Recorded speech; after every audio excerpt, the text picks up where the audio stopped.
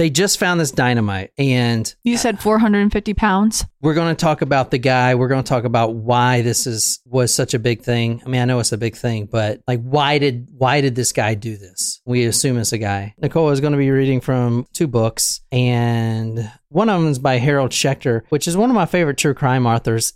The second book she's reading is The Bath Massacre, America's First School Bombing by Arnie Bernstein. This is a really good book. I really enjoy this book. I've never even heard of this author before, but she, it's a he. I guess Arnie. Yeah. This is what he's also written. So Swastika Nation, that's cool. This was a really good book. But we stopped at this school being exploded and all the children getting pulled out. The fire chief and the deputy sheriff, they're pulling out this rubble and they see these wires. These wires are connected. They run all through the school on every column in the school has these wires stapled running down, and they all run to this single hotshot battery, which is basically like a car battery. This battery, which is also hooked to a clock. Now, the 504 pounds of unexploded dynamite, which they would eventually find, did not explode because of a little crimp in the wire. Wow. A little crimp stopped an electrical signal from reaching the other dynamite. Was it still, though, really dangerous when they were trying to pull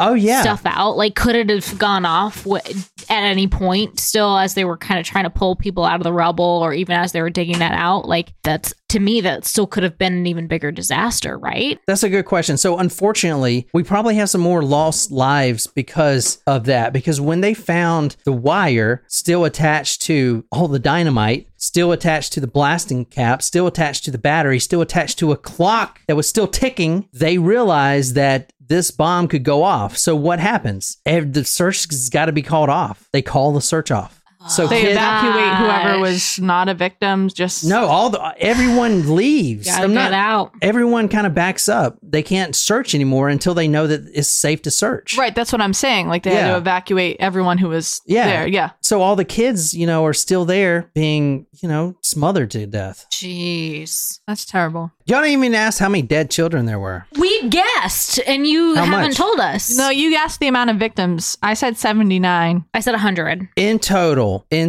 there were 38 children deceased. 38. 44 in total with the adults. Oh. 55 non-fatal injuries. And by non-fatal, I mean like legs missing and stuff. Blinded for life. Yeah. Type of thing. That's... And then even if you didn't lose a limb or have a physical injury like that, like what about the chemicals that they probably inhaled from the particles from the dust and debris? Yeah. Like you don't, like, the building materials that they used way back then were definitely not board approved. Good point. Probably inhaling a lot of asbestos. Yeah. In all, 504 pounds of unexploded dynamite and pyritol were pulled from the building on May 18th. The material included at least 9 bushel baskets full of dynamite, several 30-pound sacks of pyritol, 10 blasting caps, and 2 timing devices. An estimated 100 pounds of explosives had detonated beneath the north wing. 100 pounds of explosives. So 504 pounds were unexploded. So just that damage from 100, and there were 500 left. Wow. So he was trying... So the whole, like, the entire building and the surrounding probably, like, trees and whatnot around it would have all been totally... annihilated. Yes. This guy, who we're going to talk about, his intention was to kill 250 people. Everyone in that building he wanted dead. Everybody. It's like the Timothy McVeigh, like, Unabombing, Yeah, I know. And there would have been 250, or at least 200. Jeez. But a bad connection in a wire stopped the dynamite from exploding on the south end of the school. The north end is toast. Yeah. The south end, not exploded. All the dynamite's there. And it's been there, actually, for months. It's a little ironic when you think about it, because typically faulty wiring ends up in something negative, but in this case, it ended up in something positive. Yeah, no kidding. So, I mean, it's hard to say that it was since it was already such a disaster and so many lost their lives, but, like, thank God it could have been way, way worse. Mm-hmm. Yeah.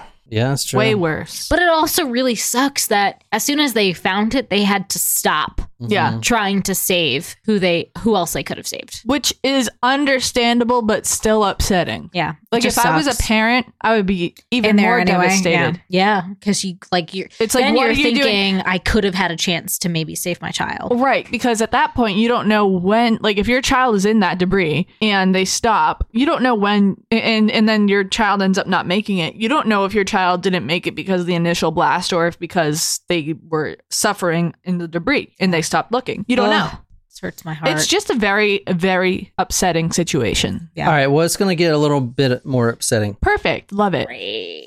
Monty Ellsworth was driving his Ford pickup truck to the school, and all of a sudden, he sees another truck come barreling down the street, barreling down the road in the direction towards the school as well. And he recognized immediately who it was. Now, whoever was driving this truck was speeding like a demon. He looks over he can see through the window that it's Andrew Kehoe. That's the mask. Thought you were going to say Andrew Cunanan for a second. Quote, he could clearly make out Kehoe's face contorted into a ghastly grin like the rictus of a corpse. Ellsworth would never forget that chilling expression. Quote, I could see both rows of his teeth, he would later say. I'm imagining like a cartoon villain, like driving maniacally down the road. Yeah. Like Cruella de Vil in the scene from the 101 Dalmatians.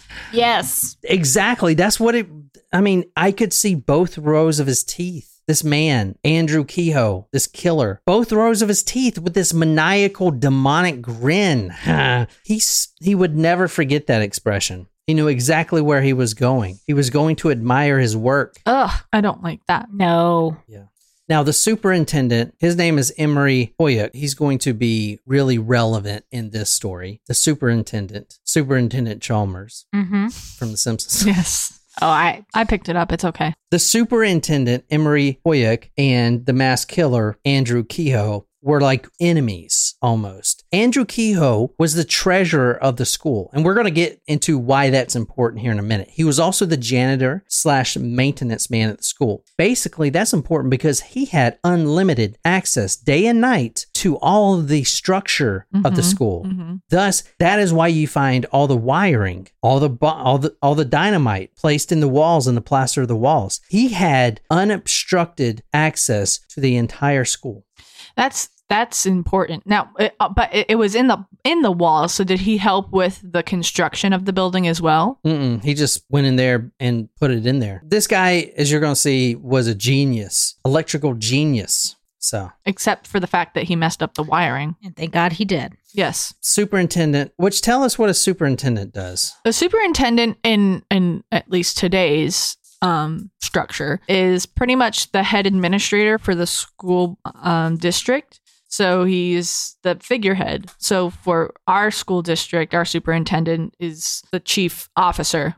They get elected? The board, yes, the school board votes on the superintendent. Like that's part of local elections. Local elections, right? So that's the same. No, not for our district. The people don't have a choice in the school superintendent. Interesting. The school board is the one who votes for the superintendent. Like, for example, our previous superintendent was superintendent for over 30 years. It wasn't up for public election. Now the school board is up for local election. Got it. But the school board, they're representatives of the district, of the people, but they have ultimate say in a lot of things in the district. Got it. So it's kind of the same today. Andrew Kehoe, the killer here, was elected as a treasurer. And that's important because why? Like, this is a brand new school, brand new in a small town. That's a lot of money. Where's that money come from? He's got to manage that. Like, this is a big state-of-the-art school. It costs a lot of money to do that. And new construction. Exactly. So him and this guy, Emery Hoyuk, the superintendent, would often butt heads. So the superintendent knew immediately who perpetrated this once they found the dynamite, because before that they thought it was just a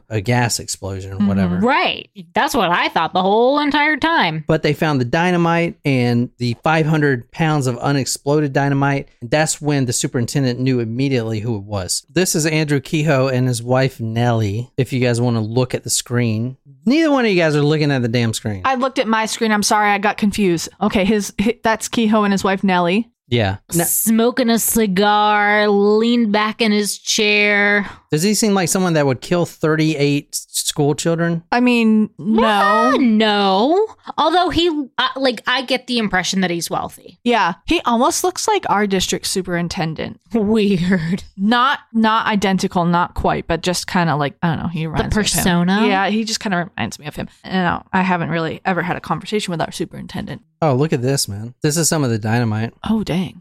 You see how it's kind of wired up? Yeah, that's crazy. This is a portion of the alarm clock and wiring. I mean, look at all these wires and shit. Forgive me for being ignorant, but what exactly is in dynamite? Just explosives? Yeah, like, it's just I thought gunpowder. it was just kind of like, and we put it in the stick. Like, what is the stick made of? I always thought like dynamite would be like in a candlestick type thing. Yeah, it is. That's what it is. It's a stick of base. Like a candlestick filled with gunpowder? Yeah, and a blasting cap. That's all it is. Oh. Now, you'll hear the term pyritol in this one too. It's the same thing. Pyritol is a cheaper alternative. During the Great World War, which the First World War, they needed a cheaper form of dynamite because dynamite's really expensive. Mm-hmm. So someone manufactured this thing, a highly explosive called pyritol, which is basically the same thing, different chemicals. Okay. I was going to ask if it was kind of like how like we call all elastic bandages Band-Aids or call all facial tissue Kleenex or tissue. But you can't just buy dynamite. You have to be like issued it by the government. And the reason you would be issued dynamite and pyritol is because you're a farmer in Bath, and let's say you have a tree that needs to be taken down, or a big stump, or a big boulder. You need to remove it from your yard. That's why you would have this dynamite. That's the only reason you would have this dynamite. You can't get it anywhere else. It was controlled by the government. You know what I'm saying? Mm-hmm. Yeah, you don't hear of people like today purchasing dynamite or pyritol. You don't hear of that. That's not something that people have. I would definitely be worried why somebody's buying that. But yeah, I mean, unless they're doing it to like break foundation or blow up some rocks. You know what I mean? I'm just saying, actually, I'm not going to say. Go on. This man, Andrew Kehoe, who you just saw, is barreling down. Could you see him, that photo with an evil grin, showing all of his teeth? That guy would never forget that. All of his teeth. He kind of looks like the skeleton behind you, actually. I mean,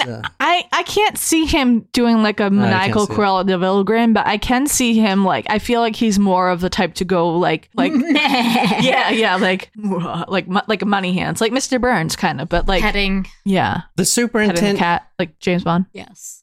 Or the Spice Girls movie. Yeah. The superintendent, Emery Hoyuk, as he was struggling with the debris, he pulls a child's body from this rubble. This child was dead. He hands his child off to a nurse, and who pulls up? Barreling down full speed right up to the structure, none other than the guy that blew this entire school up. He's coming to admire his work. And the superintendent knew exactly who it was, why he did it, and now he's actually coming there to the school.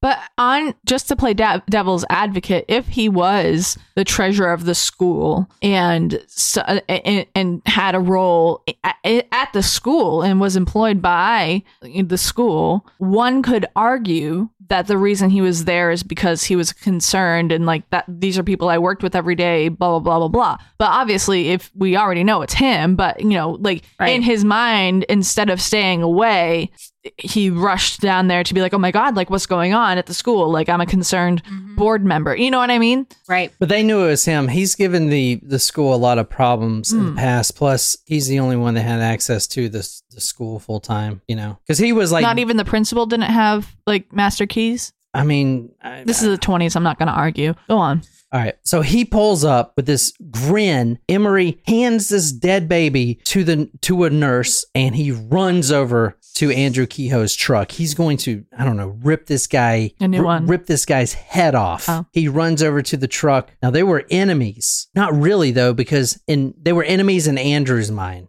Frenemies. The superintendent couldn't carry the weight. He was just wondering why this guy has been such a douche and such a dick about things, trying to get him fired and stuff, But to Andrew, they were enemies. So with this ghastly grin, he pulls up to the school and Emery runs over there. He's going to literally just rip this guy apart. There's a struggle. Witnesses would say that Kehoe is reaching down for a shotgun or a handgun, a pistol or something. He's going to kill the superintendent who he hated. He's going to finish him off right there. That was his last mission. He's going to finish this guy off. So they couldn't see what he was reaching for. And then 4 or 5 other men rush over there. They're going to help the superintendent. They're going to take this guy out. They're going to just beat him to death. So now you have all these men trying to pull Kehoe out of his car, and Kehoe is reaching down to grab some sort of rifle or shotgun.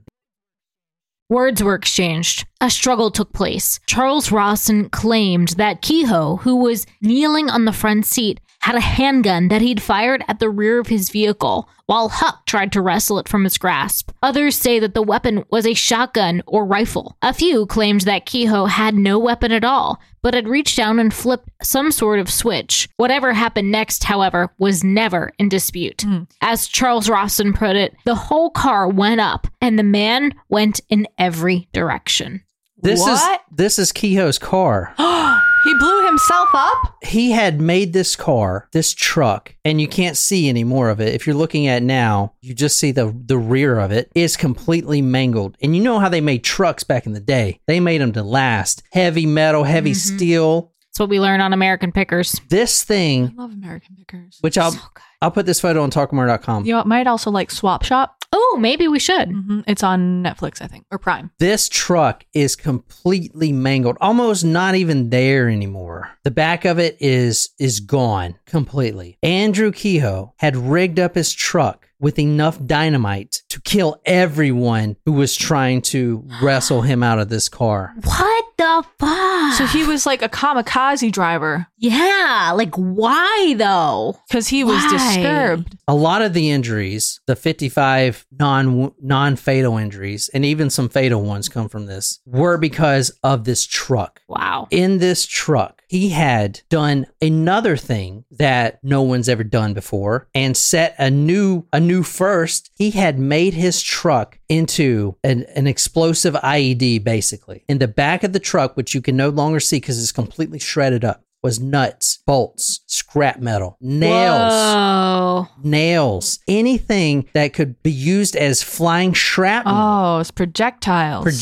That truck went up, killed everyone that was right at the truck instantly. Even 50 to 100 yards away, people were getting injured. I'm going to show you one person that their skull was removed, eyes removed, legs removed because of the flying shrapnel. It was basically a claymore mine, which claymores have all these little BBs in it, and it blows up, and that's what kills you, all the BBs. It was a improvised explosive device. That is the first time in history, maybe not. That's what IED stands for? Yeah, improvised explosive device. I never knew. That is the first time in history, maybe not an IED was used, but an IED was used in a terrorist act. In the public. The public. That is fucking crazy. He had rigged his whole truck, was filled with scrap metal, just sharp, rusted, like the one that would just go right through your arm, cut it off. That's so scary. Nails, bolts, screws. This incident in itself is a disaster. And then you like pile this on top of the school. Yeah. You can see the photos of his truck at the end was completely mangled. Wow. That was left of Kehoe's car. This little thing, like this is another car. This is not the car. This is the car. This is what's left. So what do you have? The back wheel? Tires. 2 tires? Like maybe. Where did the other shit go? That before? This is someone else's car. Oh. Right here. This is Eddie Doomhelmer's car.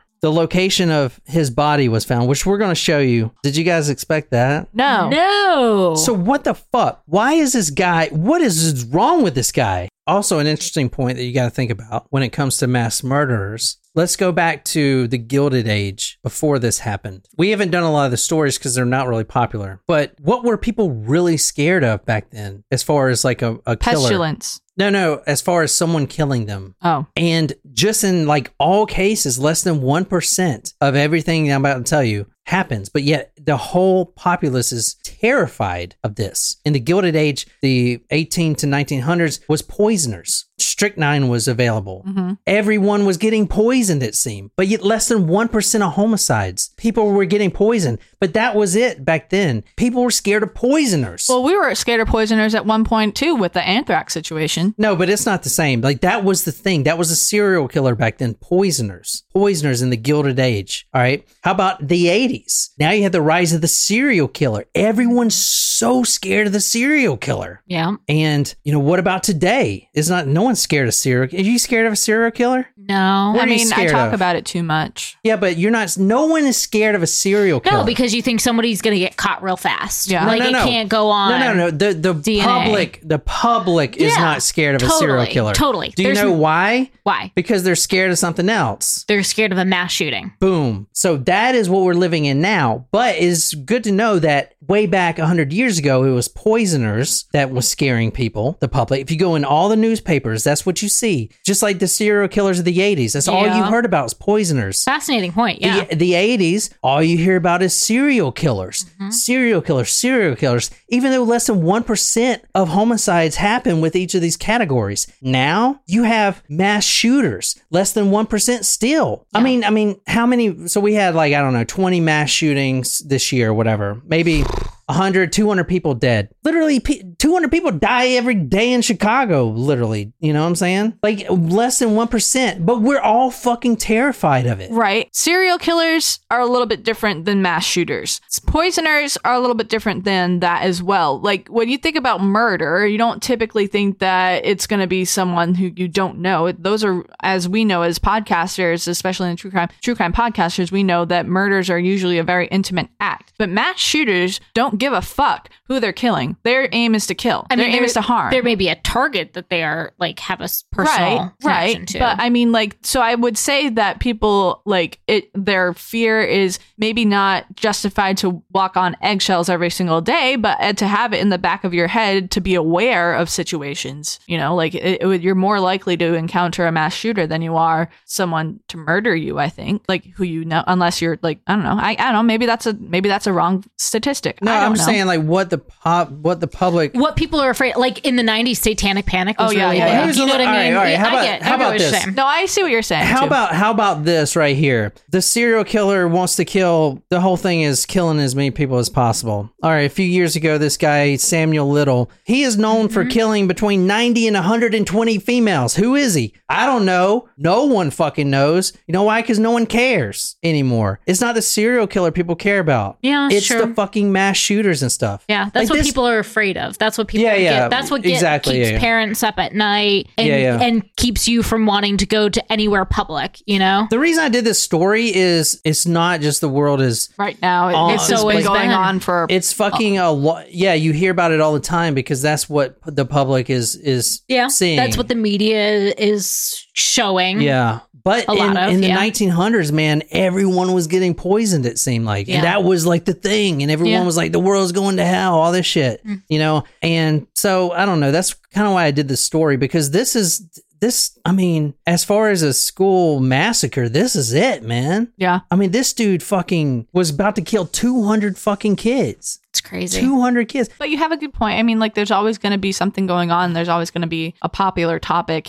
And the thing is, the people that are directly affected, this is not a 2-day news story. This is the rest of their life that they have to deal with this. Yeah. So this guy, he didn't think he was doing anything wrong. He thought he was justified. And he would later write, they found it written on his barn that killers aren't born, they are made. That's what he wrote on the side of his barn. That's creepy. Also, it must have taken him a long time to write that. So that there's a cause, but yeah, I mean, I don't know. For him to do this is kind of crazy. So we have we have that on the side of his barn, but do we know what his motive was? Did we have any suggestions from the superintendent or going back to his truck being exploded? Kehoe's body and the other men of the truck were, quote, hurled fully 100 feet. 2 men at the truck, Glenn Smith and his father, Nelson McFerrin, were at the truck. Nelson McFerrin was killed instantly, quote, mangled almost beyond recognition. His torso was all that remained of this guy. They found it 100 yards away, quote, resting beneath a tree. Smith, his son-in-law was a little bit luckier. The only thing that happened to him was his left leg was blown sheer off. At least he got to say his goodbyes before he died from that wound spurting out blood all over the grass. His last words about 7 minutes later was, quote, "I don't want anyone to feel bad if I go," end quote. Now, these were the guys right by the truck. Parts of Andrew Kehoe, the bomber, were also found. For instance, his head was found 100 feet away. Wow. They could identify his head, well, pieces of his head. They can identify that was him because he had a unique gray patch of hair on his head, and that was the only thing that survived. It was a body, albeit one blown all to hell. The corpse was completely gutted, a ripped up carcass, a hunk of meat and bone. Though the body was in shambles, the face and the head were more or less intact. Gray hair matted what remained of the skull. That was Andrew Kehoe's skull. Ugh. Still trying to understand why. The truck explosion injured at least 15 other bystanders, some horribly, some people actually died. It was known as his, quote, grand satanic gesture, that's what one paper said, of how the maniac packed the bed of his truck with scrap metal, nuts, bolts, nails, anything that could act as shrapnel. This is the first car bomb ever used. I mean, the guy is an electrical genius, as you'll see. You know what I'm saying? So, Well, he fucked up. Oh, no. He Thank didn't. God. Yeah, he did. Yeah. Sorry. I got confused and then I re-confused myself. Have you ever been double confused? It's really confusing. Miss Anna Perron was standing near the truck, a little bit further away, not in the blast zone. She was standing there with her infant daughter, whose name was Rose. Luckily, the baby survived. Rose, the infant she was cradling. However, Anna's eyeball was torn out, and a piece of shrapnel had blew a part of her skull from its structure. Surgeons did save her, though, after removing, quote, 62 pieces of her bone and a portion of her brain. Holy shit. Superintendent Emery Hoyek was reduced to a, quote, terrible hunk of blood and bone and hair, bearing some likeness to a human body. Though ripped to tatters, enough of his checkered sports coat remained to allow those who had seen him in the morning to identify his remains. Damn. Just from a coat. Others were also killed from the truck blast, like Cleo Clayton, an 8-year-old boy who survived the school bombing, was pulled out of the rubble, was reunited with his father in a grand gesture, only to be blown up by the truck 30 minutes later. He was, quote, ripped apart from his stomach to his spine. So who the fuck would do this, right? I mean, I feel like he feels he's been wronged. Okay. He Well, was tell me how. dissatisfied with the way that the school is being run. This is the treasurer, okay? Maybe he stole funds or misappropriated money. No, like a Bud Dwyer situation? I don't think so, because, I mean, this was pure hatred. I feel like he's been wronged. I mean, maybe it's because I read the story, but... Well, you know if he's been wronged or not. He's... You read the story. That's what I'm saying, but would he try to kill 250 kids if he stole funds and he knows he was wrong? So it's really, he feels like he's getting revenge on something that happened to him. What did he target? The school. The school, yeah. What did I tell you about the school? This was state of the art. Recently built. So was he pissed that this was what he felt a waste of tax dollars? Yeah, that's close. Think, what year is it? 1927. 1927. Depression? That doesn't happen until 1930. 1929. October 29th, 1929. Yeah. Black Tuesday. So 27. There was something else that was happening that no one else really knew about unless you were a farmer. The Great World War, World War I, okay, which was like, I don't know, 1919 or some shit. Which was known as the Great War, because they didn't know there was going to be another one at that time. All right, stick with me.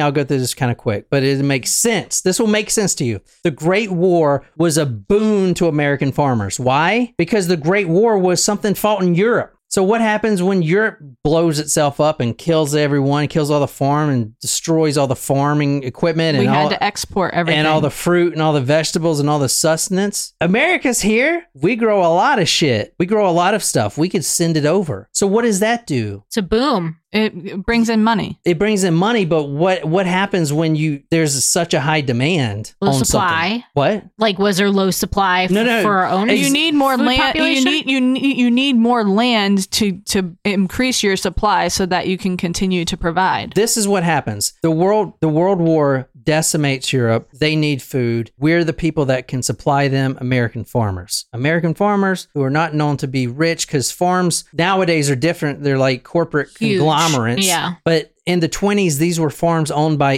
individual farmers. So now the demand is so great, which means the money they're making, they can charge for a single bushel of tomatoes. Let's say they charge $5 today. That sounds accurate, actually. With the demand so high, they can now charge $12, $15. So now they're all like, damn, I'm a poor ass farmer and I'm kind of getting rich here. So what do? Well, let's buy more land. Let's keep this party going, right? Let's buy more land, grow more food. Yeah. Let's buy more land and grow more food, which means they're taking out new mortgages on land. And it's all, they're reading the Forbes magazine and smoking their cigar like Andrew Kehoe was, because he was there smoking that cigar in that photo. Right. Andrew Kehoe was a farmer wearing his nice suit. He's making all this money. They're shipping fruit and vegetables over to Europe. But guess what? They recover eventually. Their economy recovers. And now what? You have all these farmers who have all this land, who are growing all this crop that no one's eating because they got their own.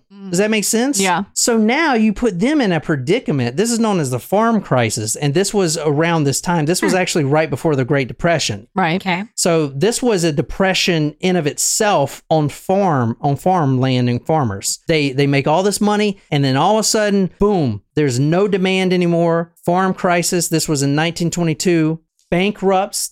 These farmers can't pay the mortgages for their new farmland. They can't even sell anything anymore. Their prices are plummeting. Okay. I mean, they're stuck. They're stuck with these ruined crops they can't even sell, and this land they can't pay for. Now they're actually defaulting on their mortgages and losing their own farmland. Wow. And this was happening all over the United States, and this was happening to Kehoe. All right. So we know that's happening in 1922. You have farmers struggling. You want to build a what? A school. A school. You We wanna need build a them kids school? to work in the farm. No, you want to build a school? Well, where's the money coming from? It's coming from the farmers. It's coming from the taxes. That Bath in Michigan is farmers. These farmers are now struggling to even live, to eat, to feed their family. And now you want them to pay for $1 million school? That makes sense, Interesting. right?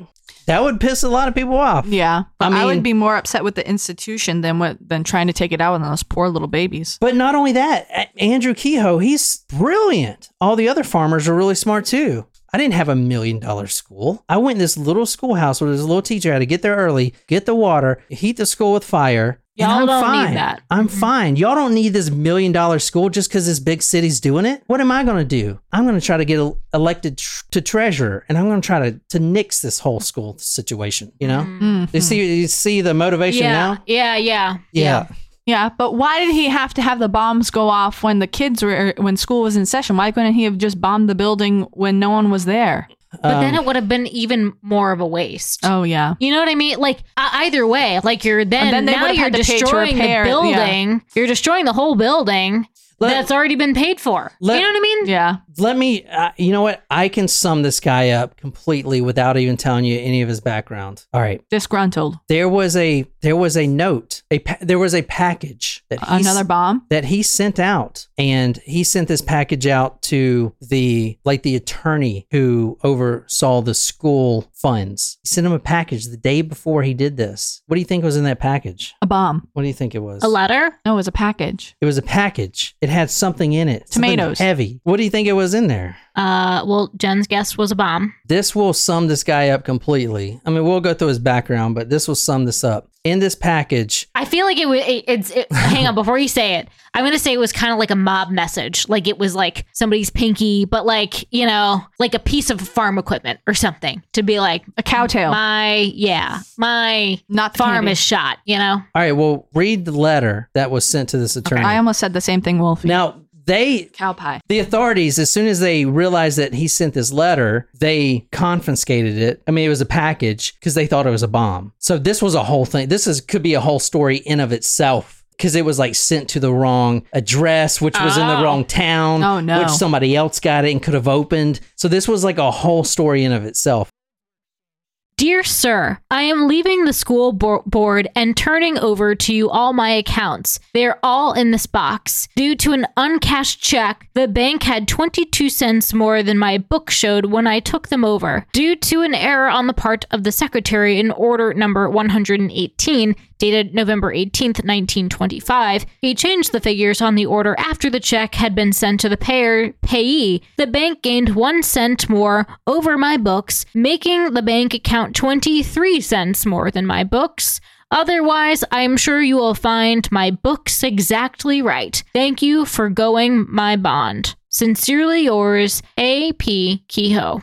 Oh, did he send him 23 cents? He sent this the day before. He's been planting these bombs for nearly a year. And he sent this message saying, oh, just in case you wonder, the account shows 23 cents more than what it really is. And this is why. That was it. There was no bomb. It was just folders of the accounts because he's turning the financial accounts over to him of the school that he just demolished. And he sends this saying that it's 23 cents over. That is fucking crazy. It's almost like he wants to say, like, I did my job right. Oh, that's a good point. And you didn't. Yeah. That's and I know my numbers to a T, and y'all are the ones that fucked up. Yeah. That's a good point. It's an interesting message to send, though.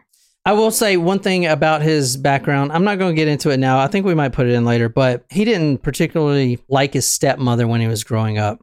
And mainly because they were pretty close in age. Oh. Yeah. So this is when he was 18 and she was 23, I think. Oh. In 1911, the stepmother, Frances, which they called her Franny, had tried to light the kitchen stove. Remember I told you about the gasoline stoves, how it blows people up? All right. The kitchen stove, gasoline powered, touted at the time as, quote, the modern instrument of destruction, end quote. It was here, and then it wasn't because it went out of fashion real quick. Put this in your kitchen today. They literally took them out in a year. No one bought them anymore. Cook your roast or roast your family. Oh my God. Here's some of the warnings. Quote, don't put the tank on the stove when you fill it, the gas tank, the gasoline tank. Yeah. Don't fill the tank while the burners are lit. Don't light the burners after the pipes have leaked over everything. Don't try to operate the stove if you don't thoroughly understand it. Oh my God. And anyway, Harold Schechter in his book says, quote, exactly which, if any, of these precautions Frances Kehoe, his stepmother, violated is not known. What is certain is that when she put a match to the stove, it exploded, engulfing her in flames. Oh my gosh. Andrew was there, and instead of putting her out, quote, he stood and watched her burn for a while. Damn. And then he finally went and filled the bucket pail up with water after he watched her for quite a while. Quote, got a pail of water and threw it over her, liquefying what little skin she had left. Oh, no. She was beyond repair. The doctor said she was, quote, muscles roasted to the bone. Ugh. Little more than a blackened lump, they said. Her death was labeled as an accident. I don't think so. Of the hundreds of other gasoline stoves. I'm not going to go through his background, but because this is way too long. I will say that the neighbors noticed that before this happened that his crops were rotting and stuff like that. It seems like he disregarded them. He did have a wife at the time, Nellie, and she was burned to death. He basically lit her on fire. Oh, like before he went in the car? Oh, so that's why they said they could see his house on fire on his way down. Yeah. Got it. Her like legs were broken from what I was reading. So he like miseried her? Yeah, miseried. Yeah, I guess so. Yeah.